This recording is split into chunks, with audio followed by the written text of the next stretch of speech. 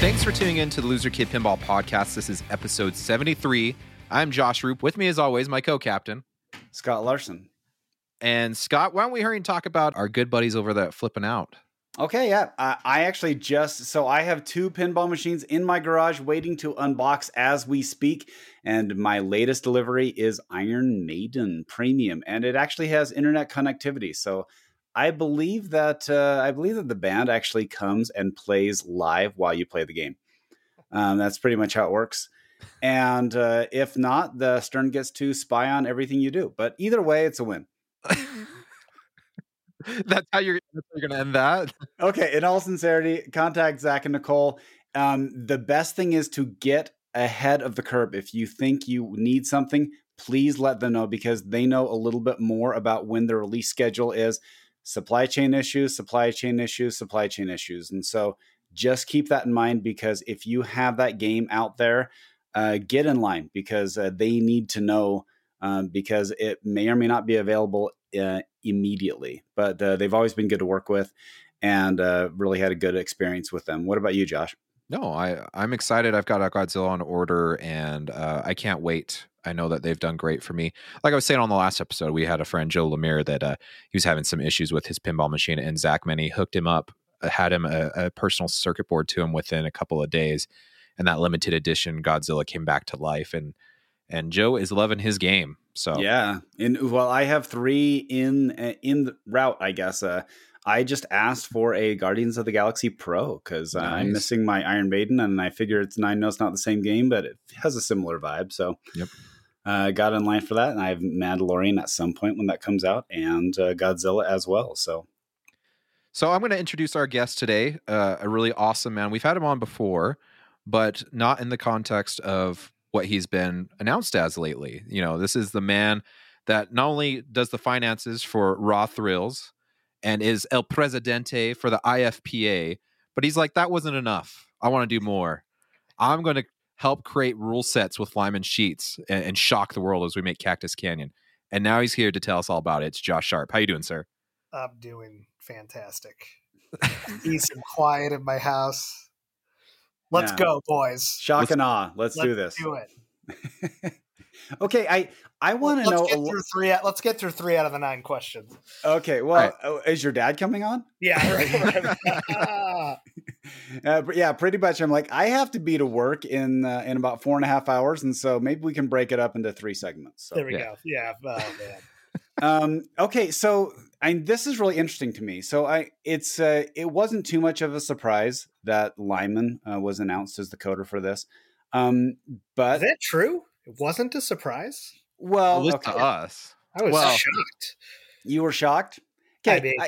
When I was told by Chicago Gaming that he was on the project, I was shocked. Yeah. Okay. Okay. What I'm saying though is Lyman has designed these games before. He has a track record of these, making rule sets for the last 30 years. And he kind of disappeared from the conversation at Stern. And so we could connect the dots that he was working on something. I guess I'll put it that way. So it wasn't completely out of left field to say, hey, Lyman's going to be involved in this. It seemed to be in the wheelhouse. I wanted to know how you got involved in this. And they said, you know what? Lyman needs a Robin to his Batman. How can you do that? Right. No, I was involved long before Lyman was, actually. So my relationship with Doug Duba and the CGC team goes way back to like medieval. I mean, he's been a vendor for us at Raw Thrills for 20 years and used to build Buck Hunters for us, not just the cabinet, but the complete game assembly. And, Doug has always seen me as a pinball resource, if you will, the same way that certain people in the industry have looked to both, I'll put myself and my brother Zach in that same category of just been around the game, been around the business, been around the industry. And we don't mind being brutally honest one way or the other with our feedback. And we don't take things personal if our feedback is taken or not. So, part of when I found out that they were doing Cactus, I kind of warned Doug, like, hey man, you did Lyman's Big 3. And I think you sorted your Excel spreadsheet by resale value instead of by quality of game. And I like, it's not a great game because it's not done. And just sort of taking him through the history of Cactus. And it's like, I didn't know how much he knew. It was just like, this game's 20 grand, we can, and because that was a lot of the medieval thing was medievals were going for whatever, 15, 18, 20, and you could get a new one for 8. It like blew the market up. It was like an insane value purchase. Yeah. And I think by the time he had committed to Cactus, which is 11 years ago now, I don't know, 2021, like he was already down the road so far, even by the time that I was brought in, that, there was some work to be done.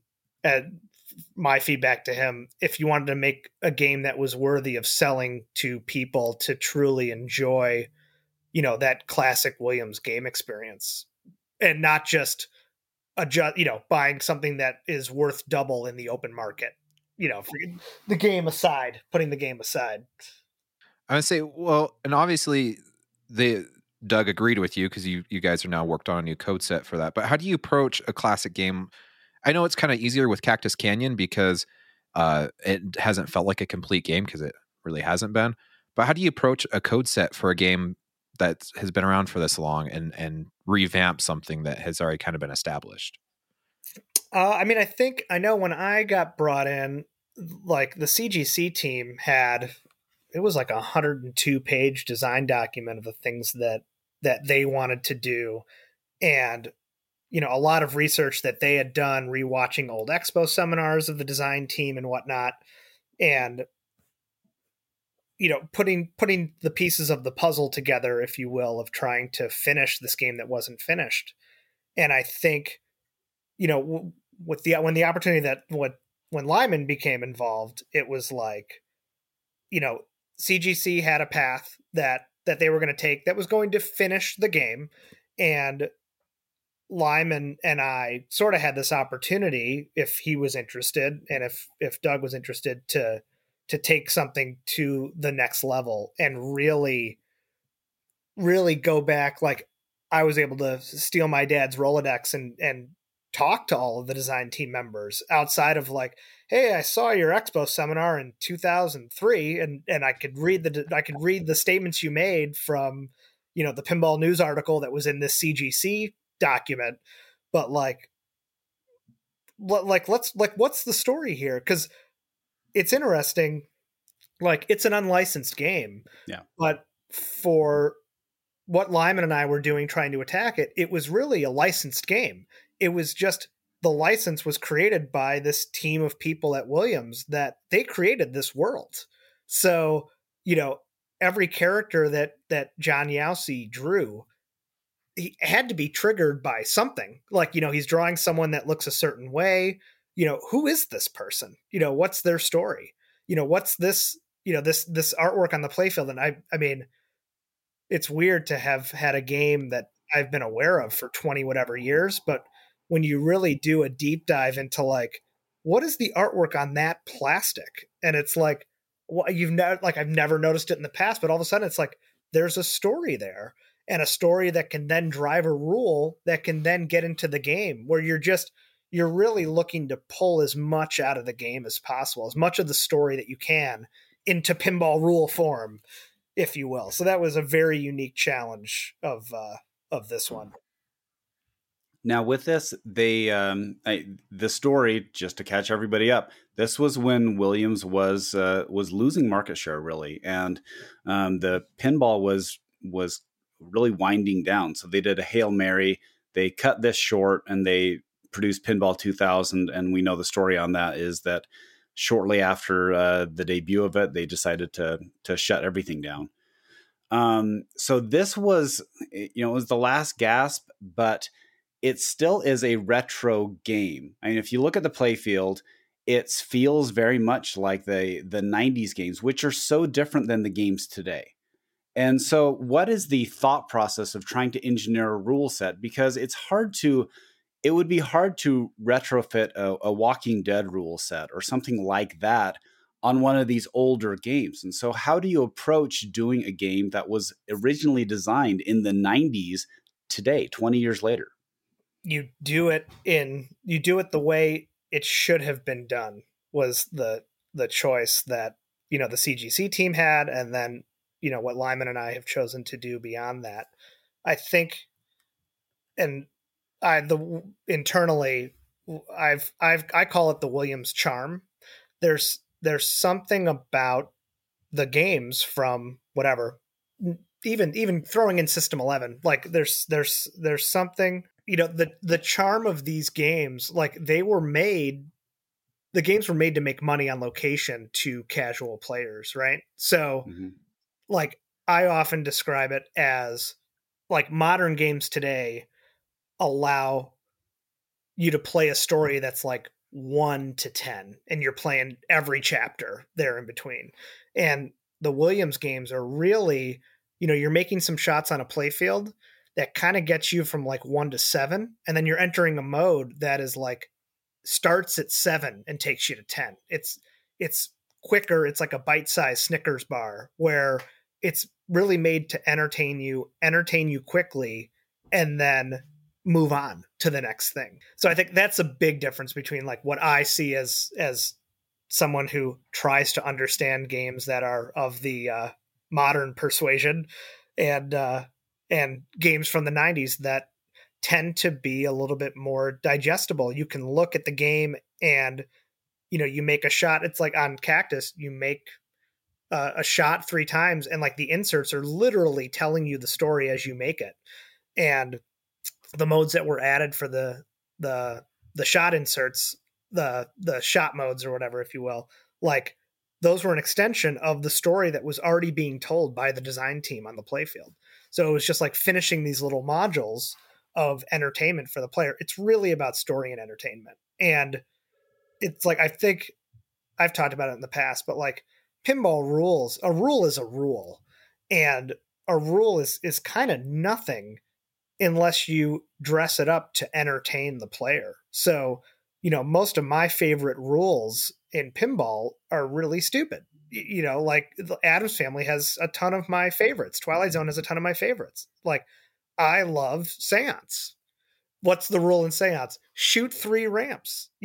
I love Clock Chaos. If you can get it going forever and the thing's going crazy, it's like that rule is shoot the center spot target as many times as you can. The rule is stupid, but the way that, the sights, the sounds, the lights, everything, it's like the emotional connection to what you're doing is paramount to the experience of those games back in the day. And I feel like it's less important now. And I think the good games still do it, but like it was necessary and how things were made back then. Even the Williams games back then tended to do a good job of that. Get you in, get you entertained, get you out, move you on. Right. It was kind of a high fructose snack as opposed to a meal. Yeah. So it gives you the buzz quickly, but it was never really designed for someone to sit and play 45 minutes straight. That was never really, elite players would, but that really wasn't happening on location. Well, and I think, of the questions that you guys sent over, like the first question that you list of like what makes a good game, and that question is really so dependent on the person that's answering it. But like, when working with Lyman, the idea of the goal is to make a game that is as wide of a demographic. You want to be able to hit as wide of a demographic as possible. And oftentimes that includes stuff that for me as a player wouldn't be focus on. And I remember talking to the Stern guys about this over the last 20 years of going in there. And it's like, don't make games for me. I'm going to play anything because I'm a crazy pinball nerd. It's like pinball's like pizza. Like if the only thing left in a room was a Thunderbirds in the corner, I'd be playing it all night because it's still pinball, man. So focus on doing the things that someone like her can enjoy when she steps up to a game and can have fun, be entertained, be challenged, and want to do it again and again. And I feel like if you focus on people that are more like her and less like me, you have a better chance at selling way more games than than to a highly focused niche group of people that maybe are more prominent of a group out there, but certainly aren't the most important when it comes to really wanting to sell games in large quantities.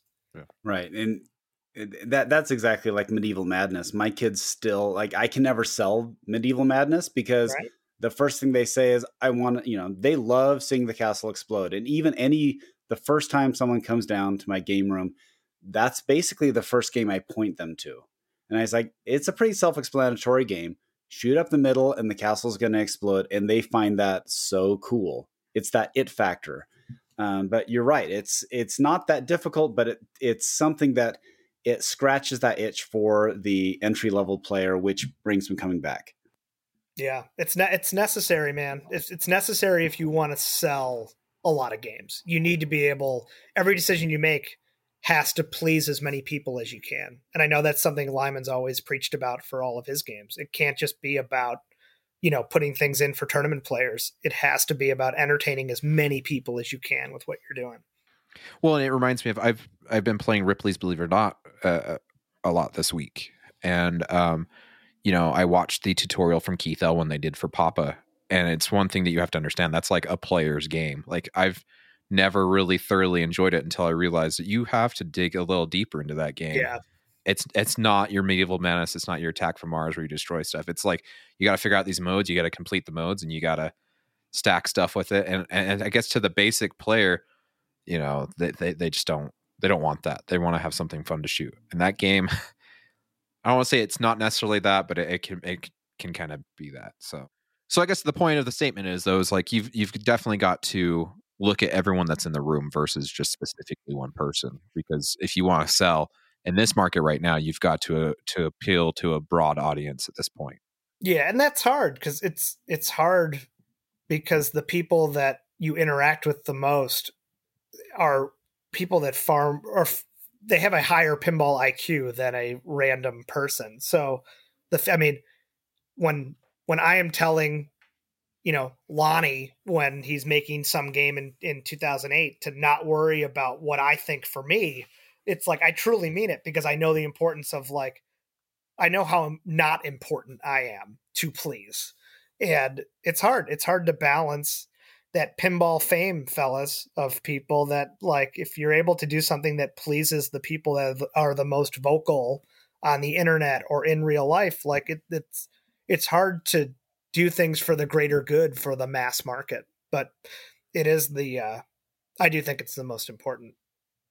Now, I want to bring up that this is what was announced on during the reveal, is that this is not going to be incremental releases. I mean, we're kind of used to these, code 0.83 is out. Okay, code 0.89 is out. Go download it and install it. From what I understand, this is going to be, okay, the code is done. Here it is.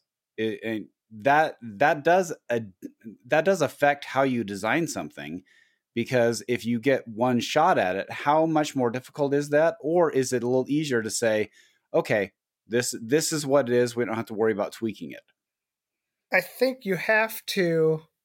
I mean, I think if you asked most people, they would prefer to ship a game finished. I think everyone's enjoying their Godzilla updates that, like, no longer crash the game or whatever. But, like, I think if you asked everyone that works in the industry, they would love to have the time to present to the world their complete vision of the game and be judged based off of that. And if there's any changes beyond that, they can possibly do that if needed.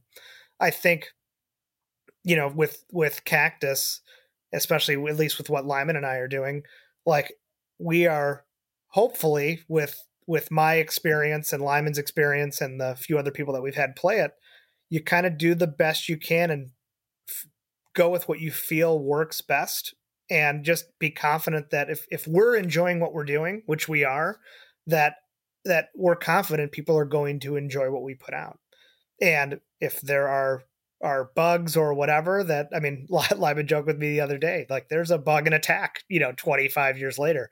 I think the most important thing, though, is that the game, obviously, as it sits now, like, Attack is completely functional in the universe for what it is. So I think we're hoping to land on the same thing with Cactus, as we have something that's the complete vision of what, the CGC team, the game that they're shipping now, is a complete, fully functional game that's going to have everything in it. And if there's any changes to be made later, like I don't even actually know how that works with the CGC system, but the plan is for hopefully the world to enjoy what they've done and then what we've done when our stuff comes out. I guess that kind of leads me into the next thing I was going to ask too is, and if you can't confirm or deny, that's totally fine. Oh yeah, we gotta get a couple of those in here. Yeah. How is this going to be updated? Because I know in the older games, like with Attack from Mars, they just sent me a new chip when we need to do some updates and stuff like that. Can you download this wirelessly? How are they going to prevent fraud? Because obviously they've talked about putting a price tag on this. But what prevents someone from buying it? I have to imagine it's like the color chip for Medieval. Like the chip, yeah. Like, and I remember, like, I got my Medieval color chip when it came out, and it was whatever in some UPS envelope, and I mean that was the card, that I put into the game, and then it was like, okay, now I have color.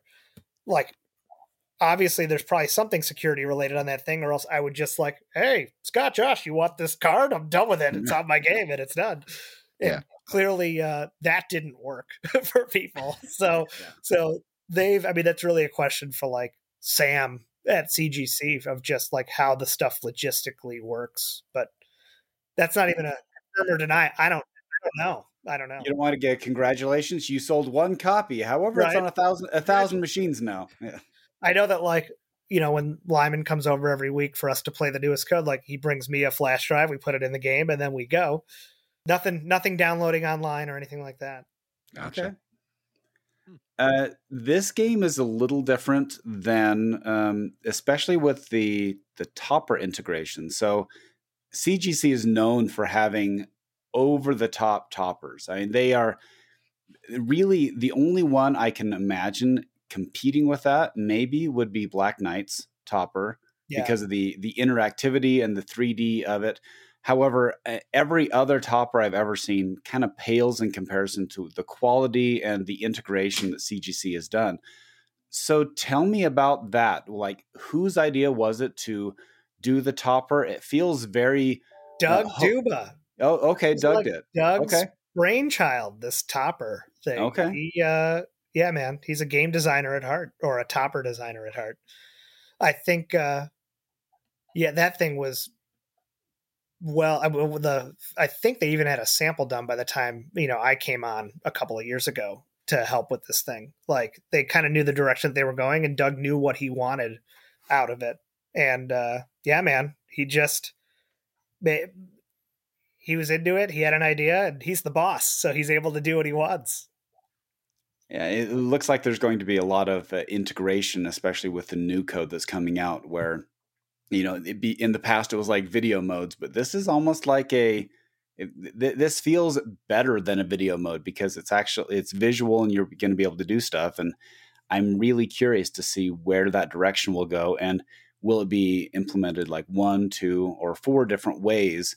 I guess you can probably neither confirm nor deny, but I'm just wondering how you're going to integrate that into the new code. I think it's in the base game that's out there right now that CGC will be shipping. So I think there is the shootout video mode, which is a lot like Raven's Bar from Indiana Jones. Mm-hmm. And there's definitely interactions with Boss Bart up there in various parts of the game if you're starting the quick draw feature or the gunfight feature. So all that integration, I think, doesn't even... I mean, there may or may not be additional things that Lyman and I are doing with the topper, but it is certainly, people who don't buy or update will enjoy their topper a ton. There's a lot of integration to the gameplay as you are shooting, and lights changing and, helping set the mood and whatnot. So you talked about you got out your dad's old Rolodex and started talking to these people on the original design. Do you feel like you kept to the heart and soul of what they originally intended, or do you feel like you and Lyman are like, we're going to go whole new level with this? No, we zoomed with Matt Corial, and we actually had Rob Berry do some new music for us. He was the guy who did the original music on the game.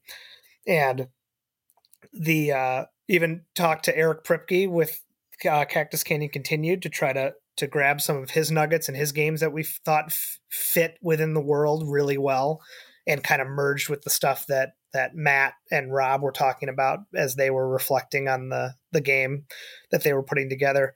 Like, our goal was to it's the game is still called Cactus Canyon Remake. That's what's being sold. So I think there's probably some future marketing material that will come out where I reference like what the design team did is like the tree trunk, back in the 90s. And what the CGC team did was add some branches to that. And what Lyman and I have done is filled in every leaf possible on that tree. So it is extremely luscious and beautiful to look at. But it's all building on top of itself in the spirit of really wanting to make the design team, that original design team, proud of the finished product, the extended finished product that Lyman and I do. So it has all been in the spirit of what those guys created and what 90s Williams pinball was all about. Now, the designers on this, Matt and Tom, I find it very interesting that this is really the only known design from them. And they've worked on other projects, but it doesn't.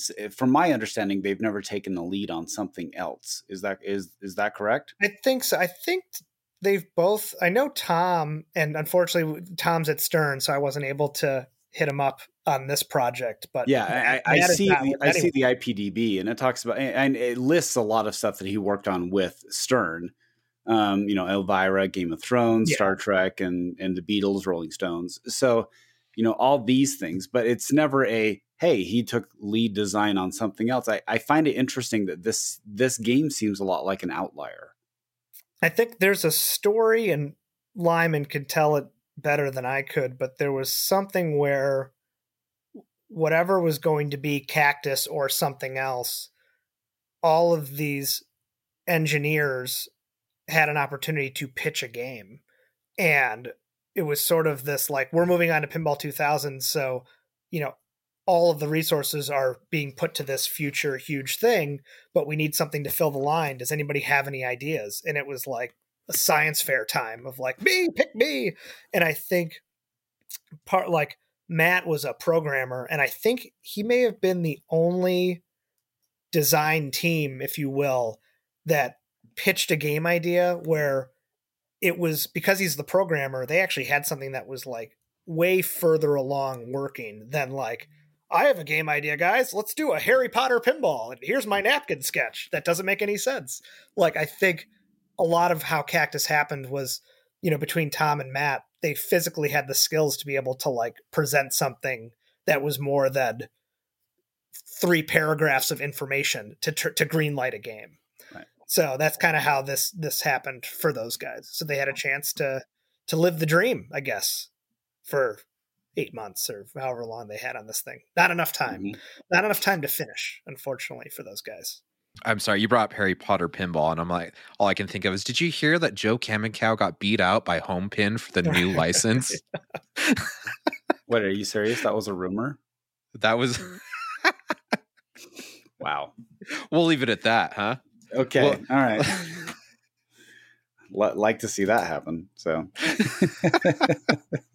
All right. Sorry. We'll bring it back. So wow. You've worked with Lyman before, right? This isn't like a new relationship you're building. You guys have been in league together over the years and stuff. Yeah. Like, I mean, it's funny. I could probably go back to pre-pandemic, but every Stern game, when I get a chance to play, there's usually, I'll email George and the designer and the software person of like, Tron ... my thoughts, paragraphs of information. So like the relationship I've had with those guys has been the same as it's been forever.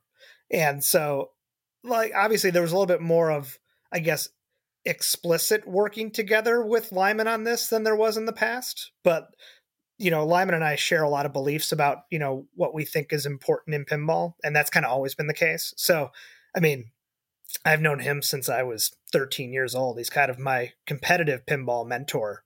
So he, he was at my wedding.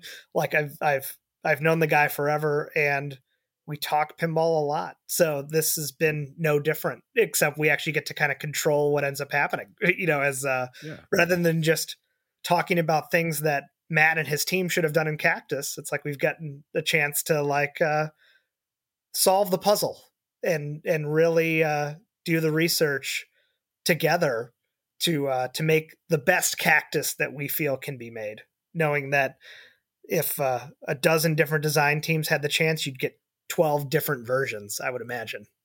Yeah, I will say the super interesting part, sort of along the lines of like this puzzle solving, was all of the sounds that are not used in the ROM, and like the CGC document that I ended up getting, like, has the list of every possible speech quote. And it's crazy to think, like, there's so much content that wasn't used, but when you start, you talk with Corial about a rule that they were thinking about or whatever, and the stuff just like fits like a glove into places where, like, of course this has to be the rule because, this person has these speech quotes and they're talking to this person, and it's like you end up solving these little riddles, and then you put it, by the time Lyman puts everything in with the speech and with the animation, it's like, I feel like this is what it had to be, based off of kind of the answer key was there. You just didn't know which answer was which question.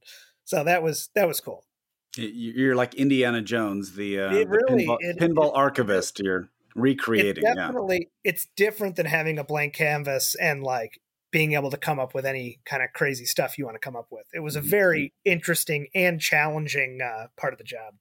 So did you end up recording new lines and stuff for the game as well to add into it, or nothing yet? I think Rob, because back then everyone was on Pinball 2000, it was like a shoestring budget. Like, Rob was the voice of most of the people in the game, and he has volunteered to do some pickups if we need it. And so there may be some stuff in Bionic Bart that we may tell him to throw a couple of new lines on there, but really there was a wealth of riches of stuff that was already in the game.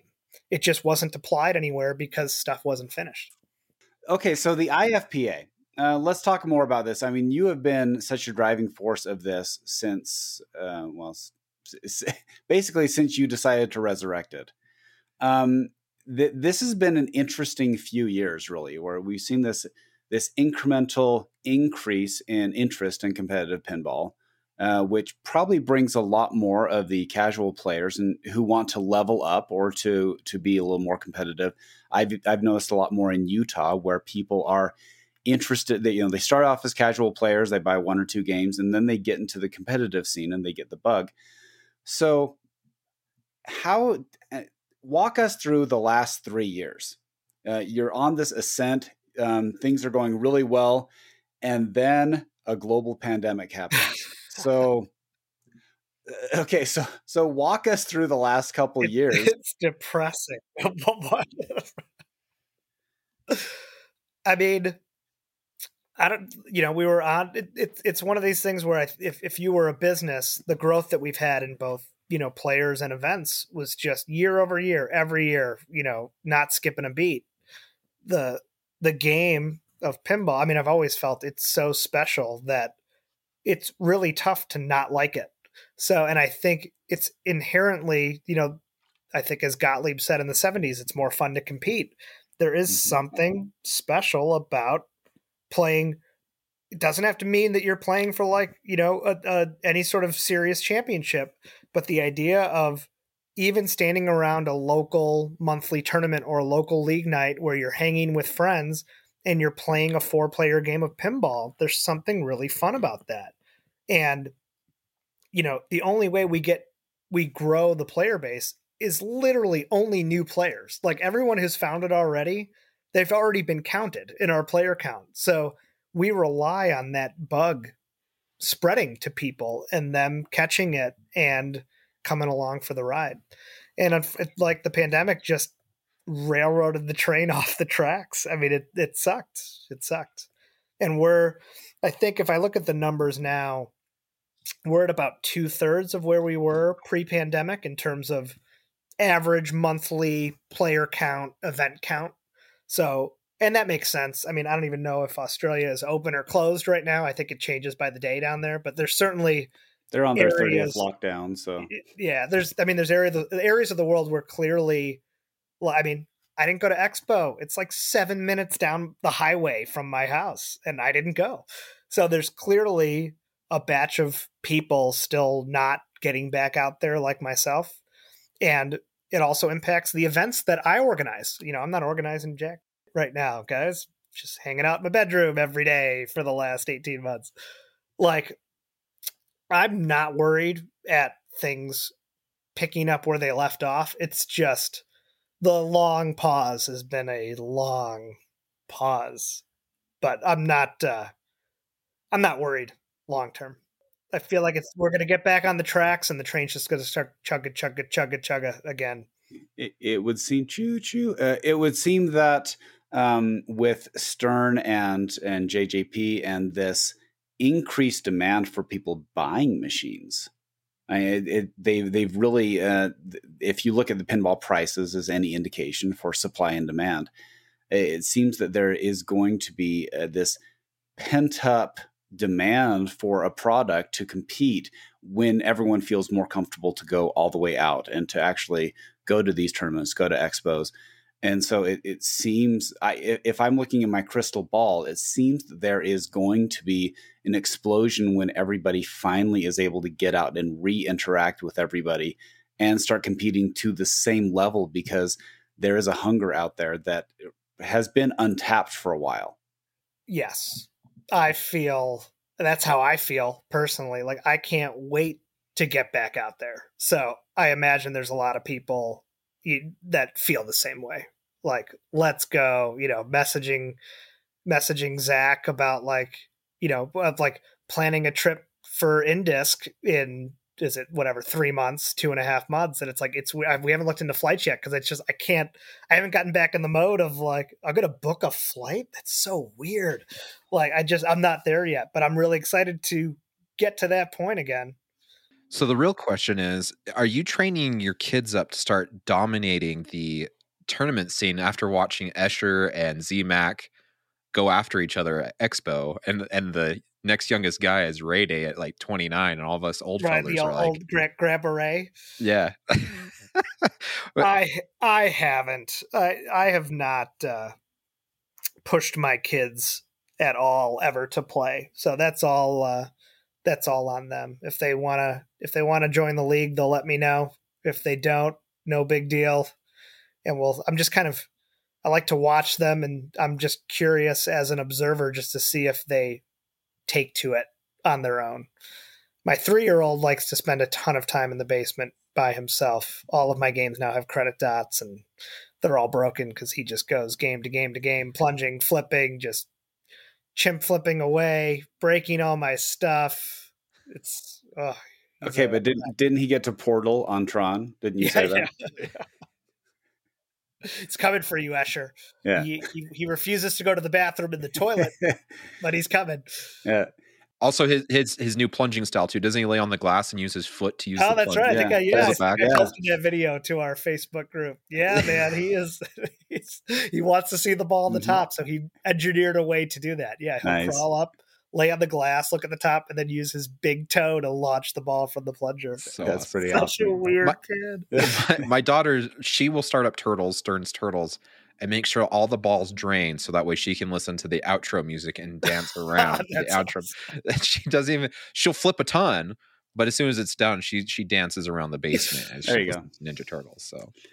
So, Josh, you had said that you're not there yet. So I'm wondering, what actually would it take for you to get back there, like going to these events, feeling comfortable going to these big tournaments? For me, like my older kids, it's really more about making sure that my wife and I feel strongly about needing to sacrifice the way our kids are sacrificing right now. So like my older 2 kids want to do stuff, and they're now closer now that they have their first shot in, but the my wife and I just decided, like, if they can't do stuff, like, it's a way for us to bond with them that, like, hey man, like, I didn't go to Expo. And it's like, I usually bring my kids the last day of Expo, and it's like, they wanted to go. And it's like, you guys can't go, but I'm also not going too, guys. So it allowed me to sort of share in their misery, if you will, rather than like, sucks, you guys can't go.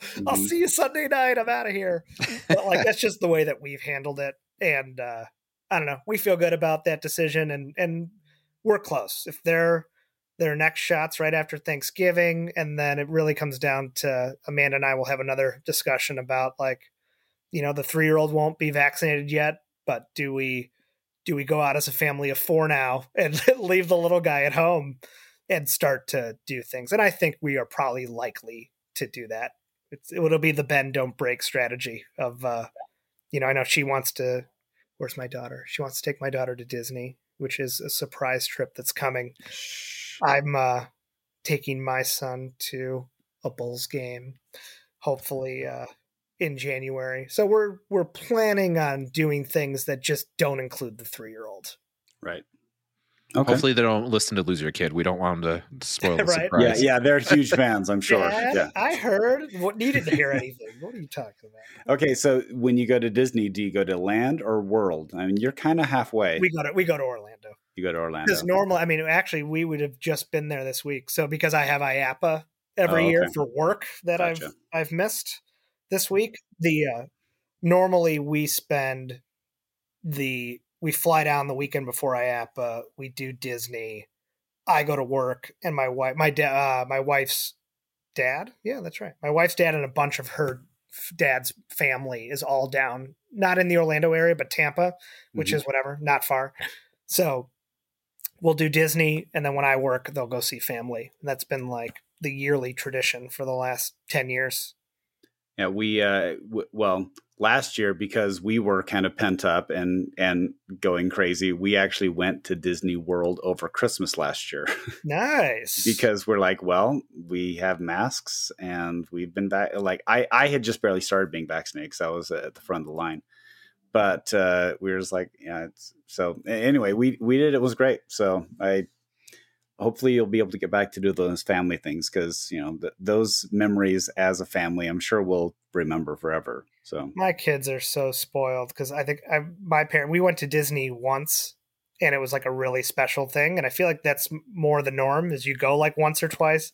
Yeah. These kids go every year. They're just spoiled rotten. Spoiled rotten. These guys, They don't know what they got. Yeah, it's almost like as a kid growing up, if you had like 2 pinball machines in your bedroom. Right. I always tell my son that. I'm like, you know how lucky you are you have a full arcade in your basement? Yeah. He's like, no other kids have this. I don't have a Twilight Zone in my bedroom, so still not that special. It's in Zach's bedroom now, I think, over there. Oh, there you go. My mom, it was in my bedroom. My mom took over my room. It's like her meditation room now. There is nothing pinball related in that room. It is a pinball safe zone these days. Oh, that's too bad. She needs some square footage over there that doesn't have pinball in it, because it's everywhere over there. So what's on the horizon with Raw Thrills? What's going on there? We, it's the same backlog issues that Stern has, just not as insane as theirs. But we're thousands of units behind, just trying to keep up. Every day I got an email today from like, our apologies. We know that the normal lead time for this part is 4 to 6 weeks, but it's now 3.5 to 4 months. And it's like, oh my God, like what's next? Like it's triage mode every day. And if we could find a way to just keep the line going, it's a win. So it's the good news is that the business is back, because our business was dead, like flatlined, dead carcass. Go kick the horse if you want. So these are all wonderful problems to have compared to whatever, a little over a year ago, where we didn't have any problems because we weren't doing anything. But it's tough. It's challenging. The pricing on everything is just crazy. We've had to do a couple of price increases just to try to stay at the level financially that we need to keep the enterprise going. But I'd say I I hope by the end of next year we're back to normal. But every 3 months, I seem to just keep pushing it back 3 months of how long it's going to take for us to get caught up and not be having these daily emergencies like we have been. But it's all good. No complaints. No complaints. It's tough, but business is good. Thank God. No more updating the resume, boys. No more updating the resume. Well, I know that when we were with Keith Elwin and a company, when they were doing their seminar there on Godzilla, they'd said like 4 weeks out before they were supposed to release the thing, one of the circuit boards became like obsolete and they had to like redesign and it was like round the clock to redesign the circuit board so that way they could get it to work with what they needed for Godzilla. I'm like, that's insane.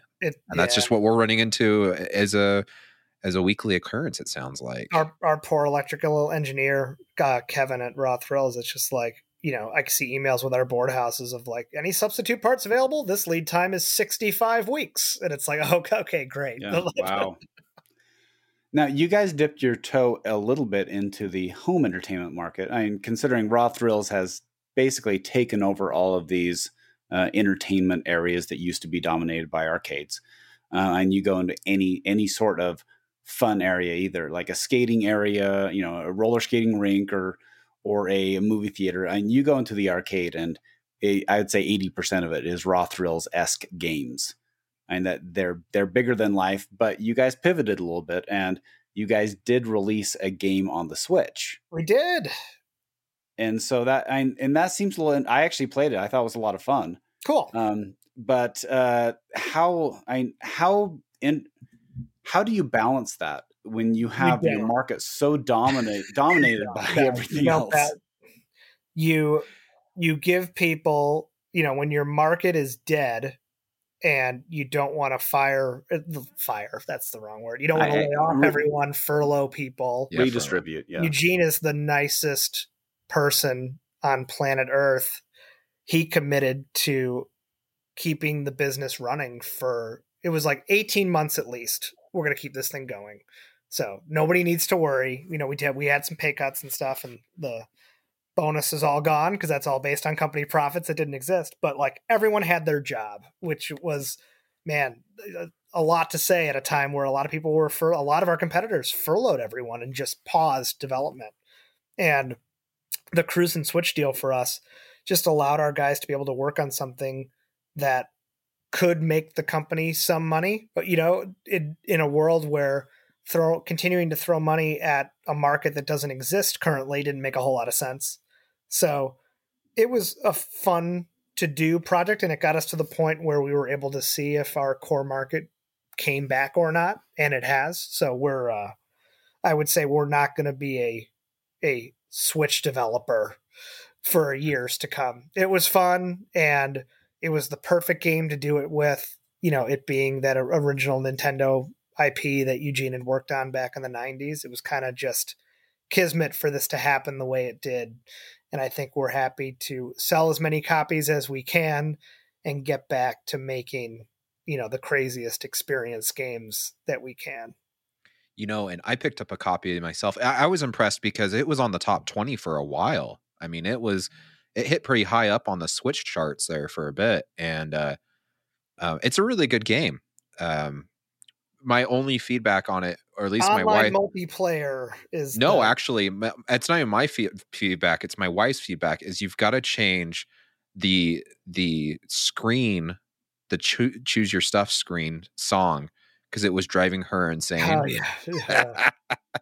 yeah. The testing area is right under my office at work, and a lot of that stuff is from the arcade game too. And it's just when you have a game experience that's designed to last 2 to 3 minutes, you hear the 2 to 3 minutes a lot. Yeah. Yes. What was even funny, her best friend's over, and I'd complete the level, I'd go back to the main screen, I check, choose the next race or whatever, and finally she's like, can you please like either turn the sound off or pick a different game, because I can't hear that song one more time. She even had down, what is this, like Cruisin' or whatever, and she's yeah. Okay, it makes me smile because I played it all in Hawaii after the kids went to sleep, so that's what I did. Oh, nice. So my next question is, what are we going to do about getting big buck hunters into the same zone as pinball machines have become, and people buying those and putting them in their house. It's interesting.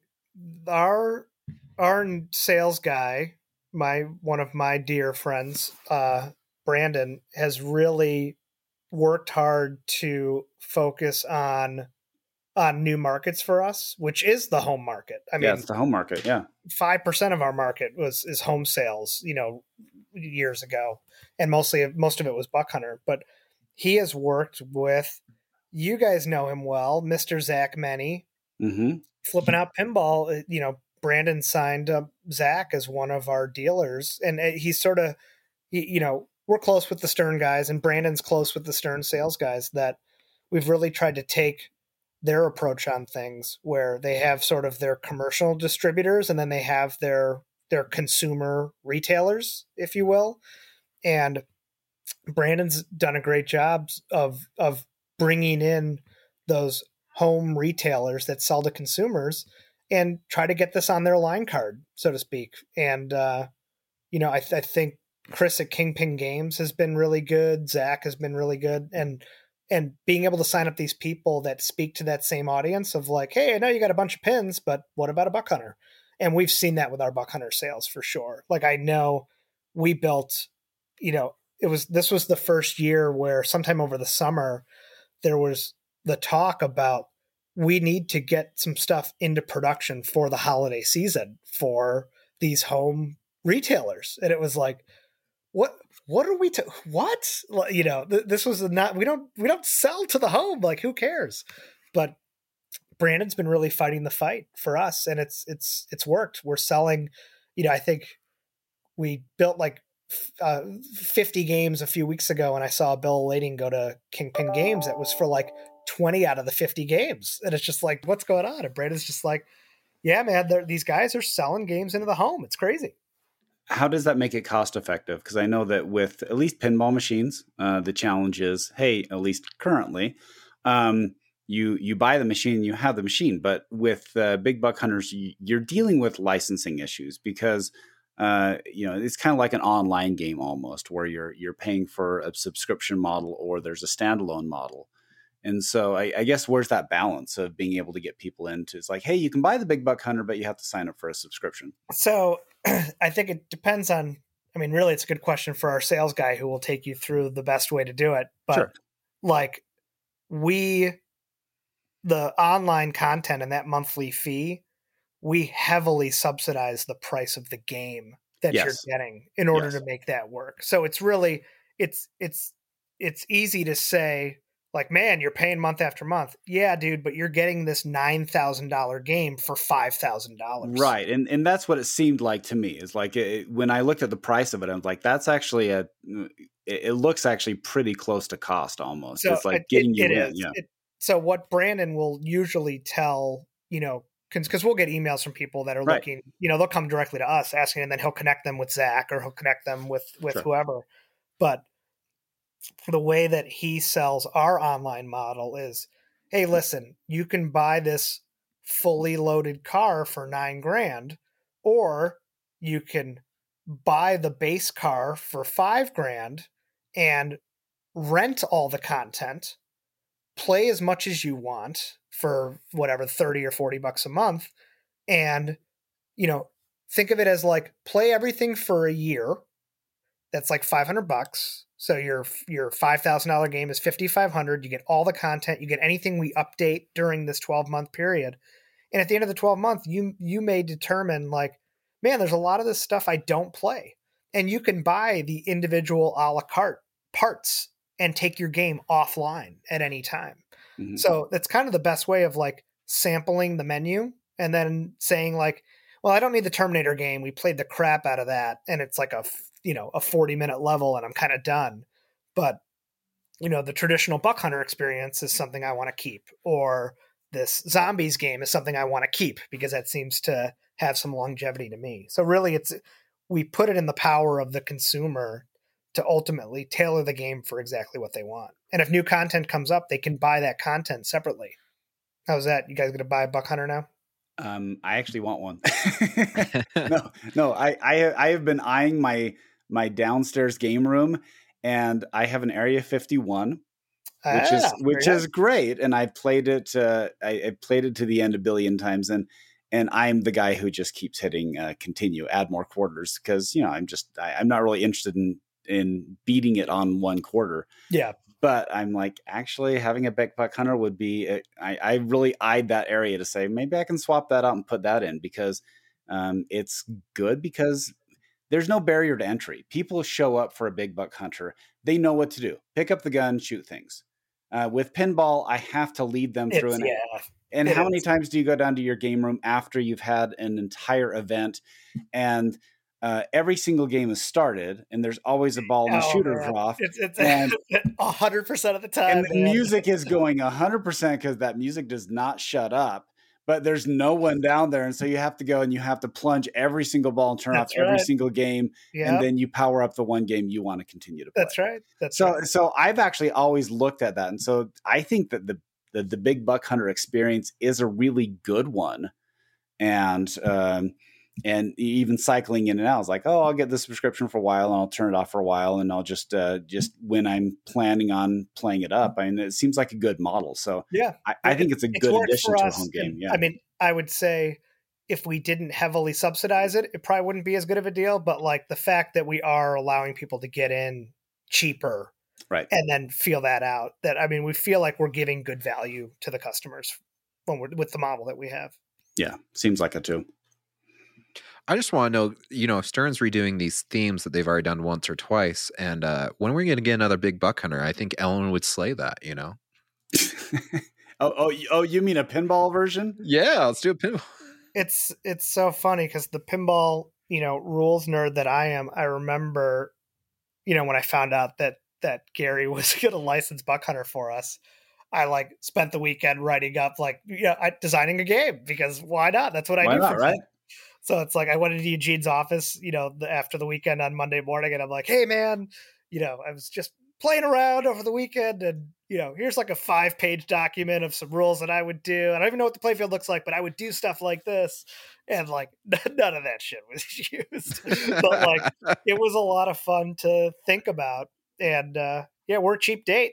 Maybe they'll circle back around to us, and we don't mind licensing out. And you thought, I'm never going to design a game rule, so why not give this a shot? That's right. my notebook of pinball designs, rules, and playfields is tucked away under my bed still. Yeah, it still makes me laugh when you finish that game and the cow pie, shooting the cow pie as the replay screen. Match. Yeah, it's a fun game. It is from an era. Let's say that. It definitely is. It's a time capsule. It's a time capsule. Well, it makes me chuckle. You look on Pinside now; they go for like $5,000 is the average. And I mean, it wasn't even a couple of years ago. I felt like you couldn't give them away for $2,000. But hey, it's if you got a pulse right now, and I've got my Tron, I'm willing to sell for $15,000 for anyone who wants that. Oh yeah, Pro or LE? It's a Pro. However, it's heavily I sent it out. I bought it for a certain amount, and then I sent it away and had it customized, and I put more into the customization than I did into the base model of the game. Oh my goodness. And it's actually, I will say, the way that they customized it, it is better looking than any LE. So that a 15 is a bargain. Yeah, exactly. You should buy 2 of them now. Come on. It's a beautiful game, and I have enjoyed it. But it's one of those where limited space, right? I sold mine at some point. It's worth more to the world than it is to me, right, when things get crazy. Yeah. So hey, for me, I just threw it up on Pinside. And I'm like, hey, if someone wants it, it is a premium game. I don't feel like I'm setting it too high considering all the things I did to it.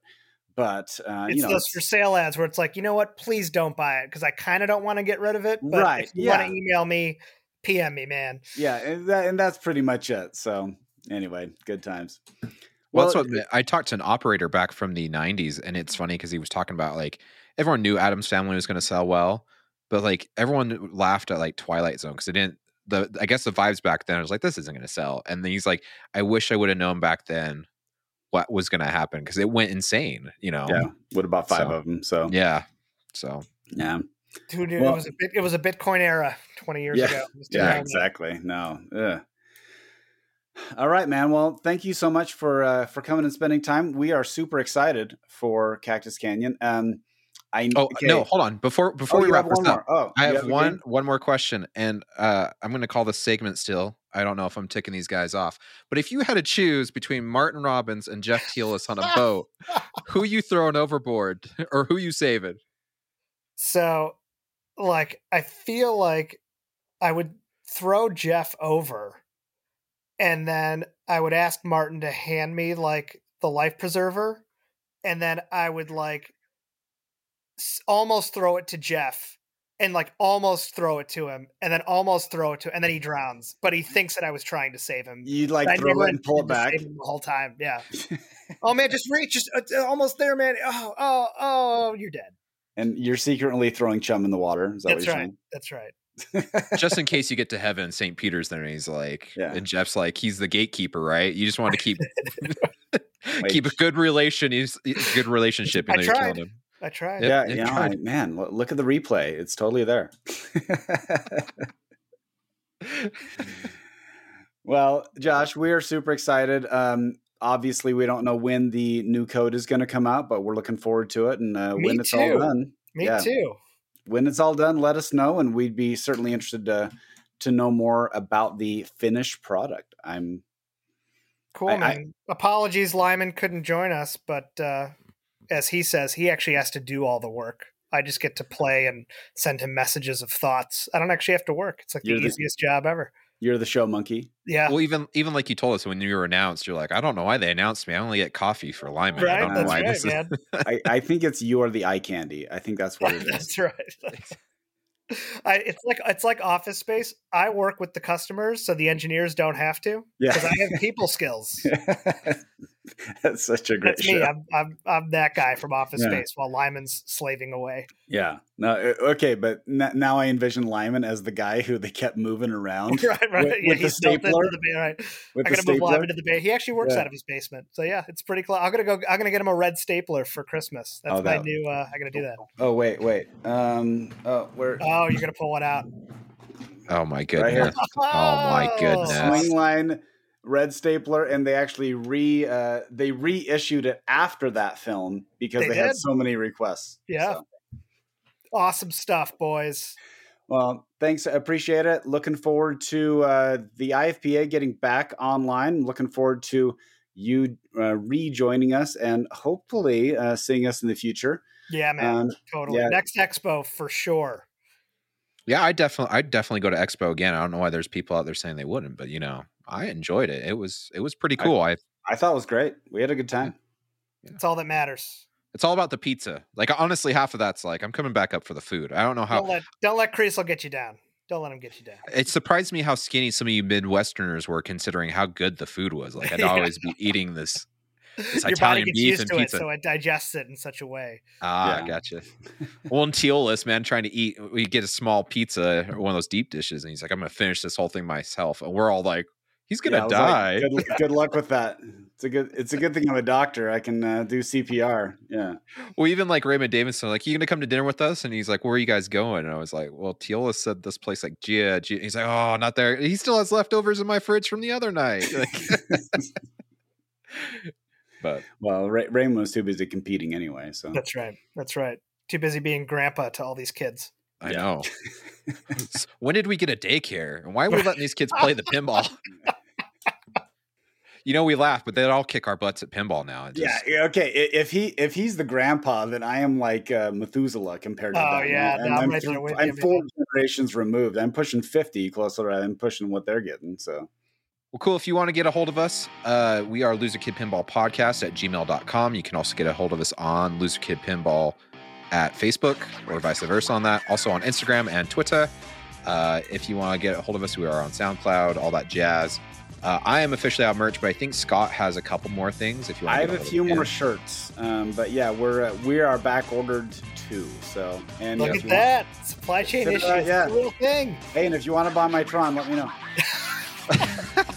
Well, what's funny is I got a call from the lady, and she's like, "I know you like your hats in black, red, and white, but how about green?" I was like, green, black, and white? And she's like, just green. I'm like, 40th anniversary hats. Yeah, Make 200 of them. exactly. Money.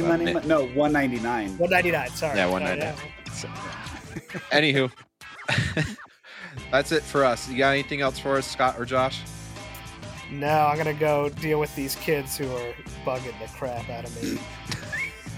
Welcome. Sorry for all the editing that's gonna cause with them. Oh no, it's awesome. My kids are actually heading out of town on Friday. Tomorrow they're leaving, but I'm not meeting them until Wednesday when I fly down after work. So enjoy your peace and tranquility. Yeah, I'm actually going to open Maiden and Beatles. That's what I'm doing on Saturday. Awesome. So, nice. Good times. Enjoy, Lucky. boys. Okay, Enjoy. thanks, Josh. All right, take care. Shut up and sit down.